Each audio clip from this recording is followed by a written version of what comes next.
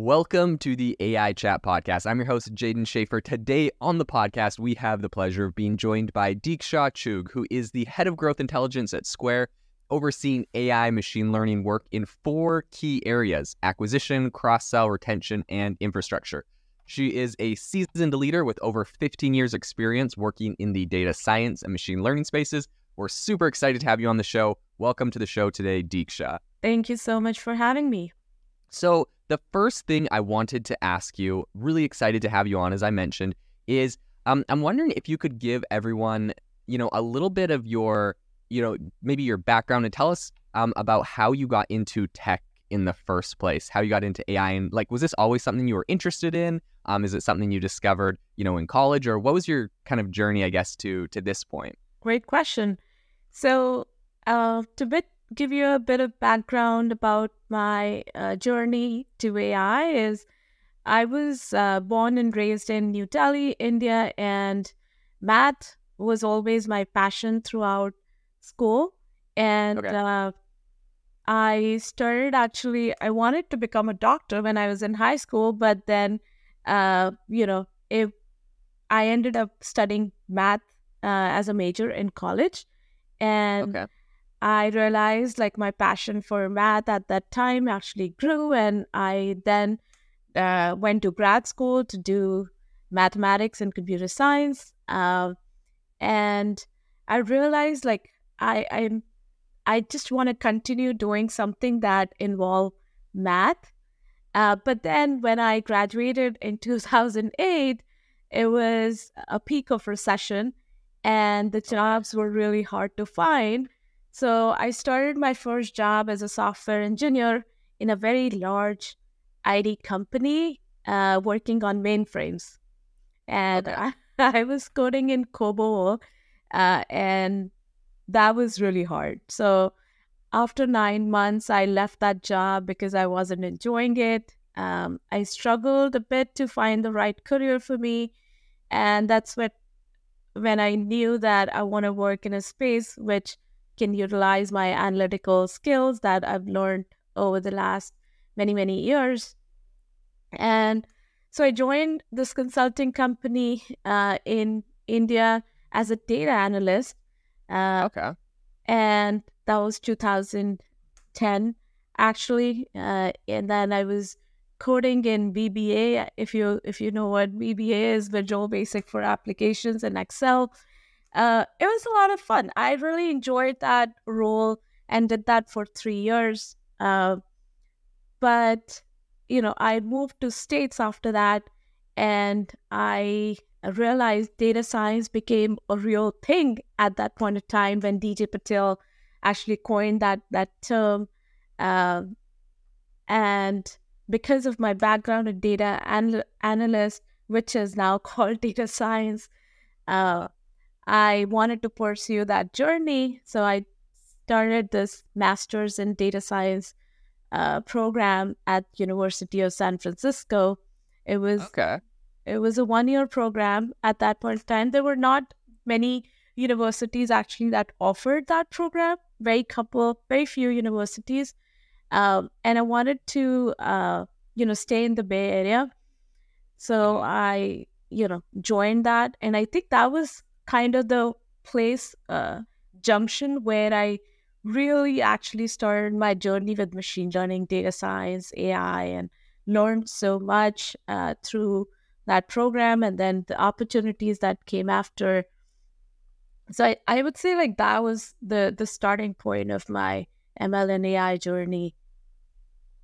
That's incredible. What a cool journey. And I mean, you changed countries, you changed all sorts of jobs, you got a master's. There's so many exciting things to talk about there. Now you're working at Square. And as I mentioned, you're over a couple different areas. I'm wondering if you can give just a brief explanation about, what you currently do at Square and maybe the areas that you oversee: acquisition, cross-sell, retention, and infrastructure. Sure. So for the last 7 years, I've been, part of Square. I'm currently leading data teams, which are responsible for developing machine learning and AI solutions for acquisition of prospective and existing customers.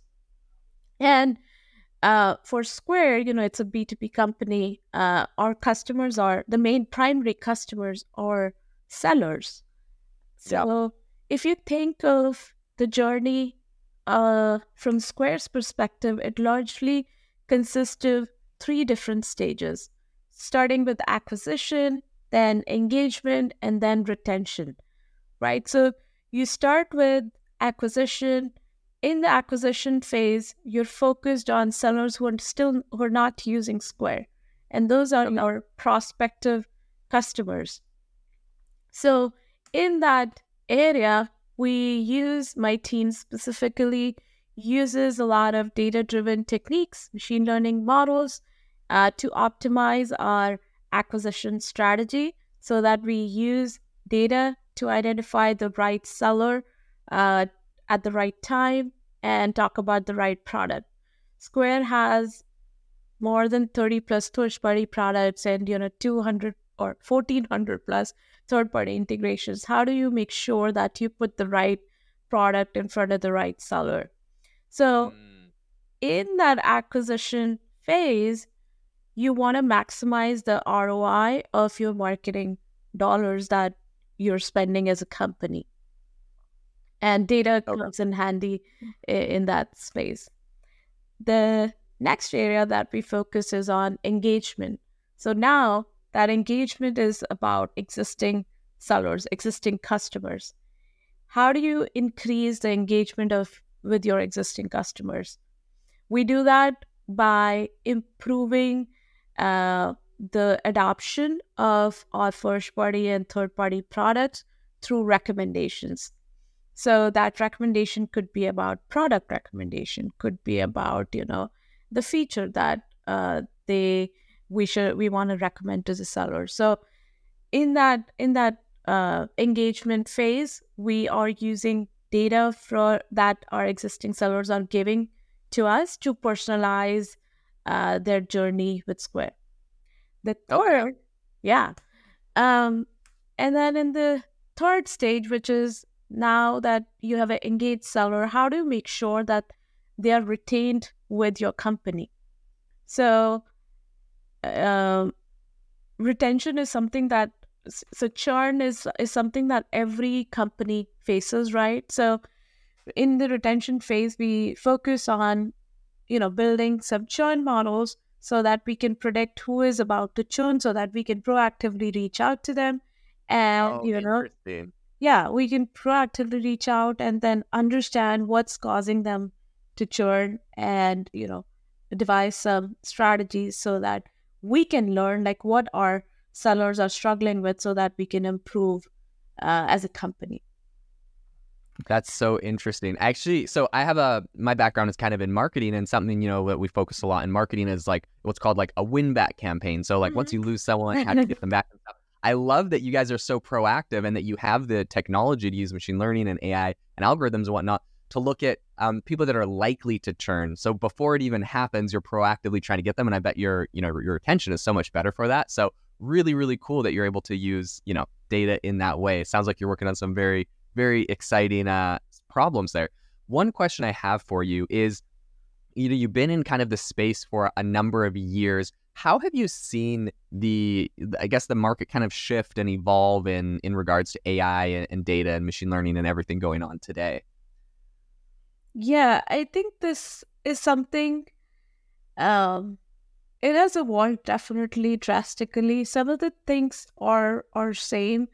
I can share more about that. But like for starters, data science and machine learning engineer, data engineer, like those are not the words that you would have heard back in 2008. There were no roles like that. Yeah. There were business analysts, there were data analysts, and statistical or quantitative analysts, uh, and then statistical modeling. People used to use SAS a lot, Uh-huh. um, especially among big banks, for fraud and fraud detection and other strategies. They use SAS as a software to do statistical models. And maybe, you know, Google definitely had like quantitative analysts, which were doing some algorithm development and so on. When, in 2010, 2012, when these data science word became the sexiest job of the 21st century, Howard University declared that at that time. uh, I remember, every startup, every company wanting to hire data scientists, and everyone claimed that their product is powered by machine learning. Uh, Uh-huh. Even if they're just using rules in the behind the scenes, they're not even using machine learning, but just the fact that they have like one or two data scientists in the company, they said that we're using data science, and Right. that was a selling point. Hmm. uh, and But then a lot of companies actually became completely data driven. I remember, Square was one of them, that every decision making that used to happen in the company, either to manage or grow the business, they were using machine learning and data science in every facet. Hmm. Um, and I think the trend has shifted. Now it was about data science and machine learning in 2013. Now it's about generative AI. Okay. uh, we're in this world with huge democratization of AI, and every company is running to incorporate generative AI in their processes, in their flows. And of course, there's a lot of potential with this technology, and there's a lot of cool opportunities for improving internal processes, reducing cost, creating personalized customer experiences. And the landscape has shifted in a way that now we're going to see new wave of roles emerging. Like, for example, prompt engineers are emerging as a Right. result, right? And similarly, I think a lot of existing roles will be redefined. The machine learning engineer role, or the data scientist role, or the software engineering role, I think a lot of those roles will be redefined in terms of what companies expect them to do. Hmm. Okay. Very interesting. Yeah. So a lot of shifts. And that's really interesting to hear your perspective on that. Something I would love to ask you about, right? Because you're kind of in the thick of it and working on all of this kind of new technology. I'd love to know, like, from your perspective, what role does generative AI play in enhancing customer communication and all, like, and in all of the stuff you're working on now? Like, what is the role of generative AI for you and your team? Yeah, I think if you go back to the basics, right? Customer communication is all about language and Hmm. content, because without the text and the language, you cannot communicate to the end customer. So, and generative AI is powerful in terms of ideation and iteration and personalization of this language and content that meet the needs of the customer. Hmm. Uh, the most obvious use case that a lot of companies are using or trying to use generative AI is transforming their customer service. Mm. So, customer service is where a lot of pain points are. Like, it's an operational Yeah. burden, right? And a lot of customers are unhappy, and they're reaching out to customer support or like customer service to Yeah. get the answers quickly. How can you resolve that? So something else I would love to kind of ask you about and pick your brain on is, what are some challenges you faced with implementing AI and machine learning at Square? Great question. Um, so of course, there are at Square. I think there are different challenges. Um, and you may be surprised with this response, or may not be surprised, but the biggest challenge I think so far we face with implementing AI and ML is around people.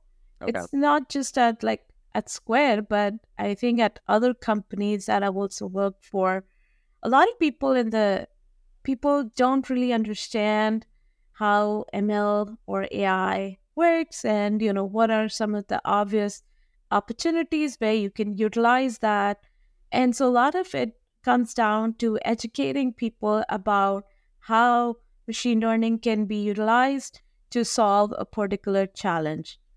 Um, right? So it can be sometimes an uphill battle if you don't have the right people in order to get their buy-ins and so on. Mhm. But sometimes, those people challenges can be around. Like there's a other spectrum where some people think, oh, ML and AI is magic and it can Right. do anything, and that they think that it can solve all the problems. And then you try to inject ML and AI in everything. So it doesn't work like that, right? So uh, there has to be, I think, a lot of education around this technology so that people in the company understand where it makes sense to utilize machine learning, because it also has its limitations. The limitations is around data and the right business problem. If you don't have any data for the ML to train your models on, you won't get an impactful result, right? Yeah. So a lot of times, I need to jump in on calls and say like, "Hey, do you have data in this space?" And they're like, "No, we just have maybe 100 rows." And I'm like, "No, you can't. You can't start with machine learning there. You need to start with something else or heuristics or So that I would say can be sometimes the biggest challenge. There are Okay. technology related challenges. I think those are solvable with so many companies out there who have built infrastructure solutions, and we have a infrastructure team within our organization that is building tools to get to the solutions faster, Uh-huh. right? You need a lot of machine learning infrastructure, data infrastructure, so that you can maintain the data quality, you can maintain the uh, monitoring of the systems, and make sure that what you're feeding into the models is correct, and you have ongoing maintenance in the form of retraining your model so that Gotcha. your models always remain fresh. So there are a lot of technology related challenges, so you need to invest in infrastructure. Um, so at Square, I think we're lucky that we have huge infrastructure teams that are catered to solving the needs of machine learning engineers so that we can get to a working model pretty quickly. That's really interesting. Yeah, and you guys do have a pretty solid team over there at Square, so I'm always impressed by that. Something else I would love to ask is, like, what advice would you give to companies maybe that are looking to invest in AI for growth, but they're not really sure where to start with it? Sure. So if you are, um, I think you need to understand whether you're, first of all, look into your data foundations. Start with creating solid data foundations. And when I say data foundations, I mean you have some eventing system, right? And through which you're collecting data about your customers. You want to make sure that you have created some ETLs that creates a curated and high quality data sets before you jump into AI or ML. Because without that curated and high quality data sets out of that high dimensional data that you are collecting from eventing systems, you cannot get to the state of where your algorithm can learn intelligently. So I would say, that is something that which has stayed constant. Actually, you asked me a question about, how you've seen the field evolve. Hmm. Uh, I think one thing that has stayed constant is very relevant for this question as well is the data quality. Mm, You know, okay. the everything boils down to your high quality data, and so investing in those high quality data is what I would say for companies to invest in. And when they have that ready, start with heuristics, where uh, don't start with just creating a model, right? Like complicated models. Start with heuristics or rules. For example, if you are, trying to maximize a conversion rate, you can, for a product, you can identify the industry where the conversion rate is higher and, segment your data according to that, and then send the communication to your customers based on that rule on heuristic. So I would say you need to start with some rules, and then if that rules proves out to be valuable through your A/B experiments, then you should definitely invest in building machine learning model, because building complex rules can be really challenging to manage. So you really want to jump into machine learning at that point of time.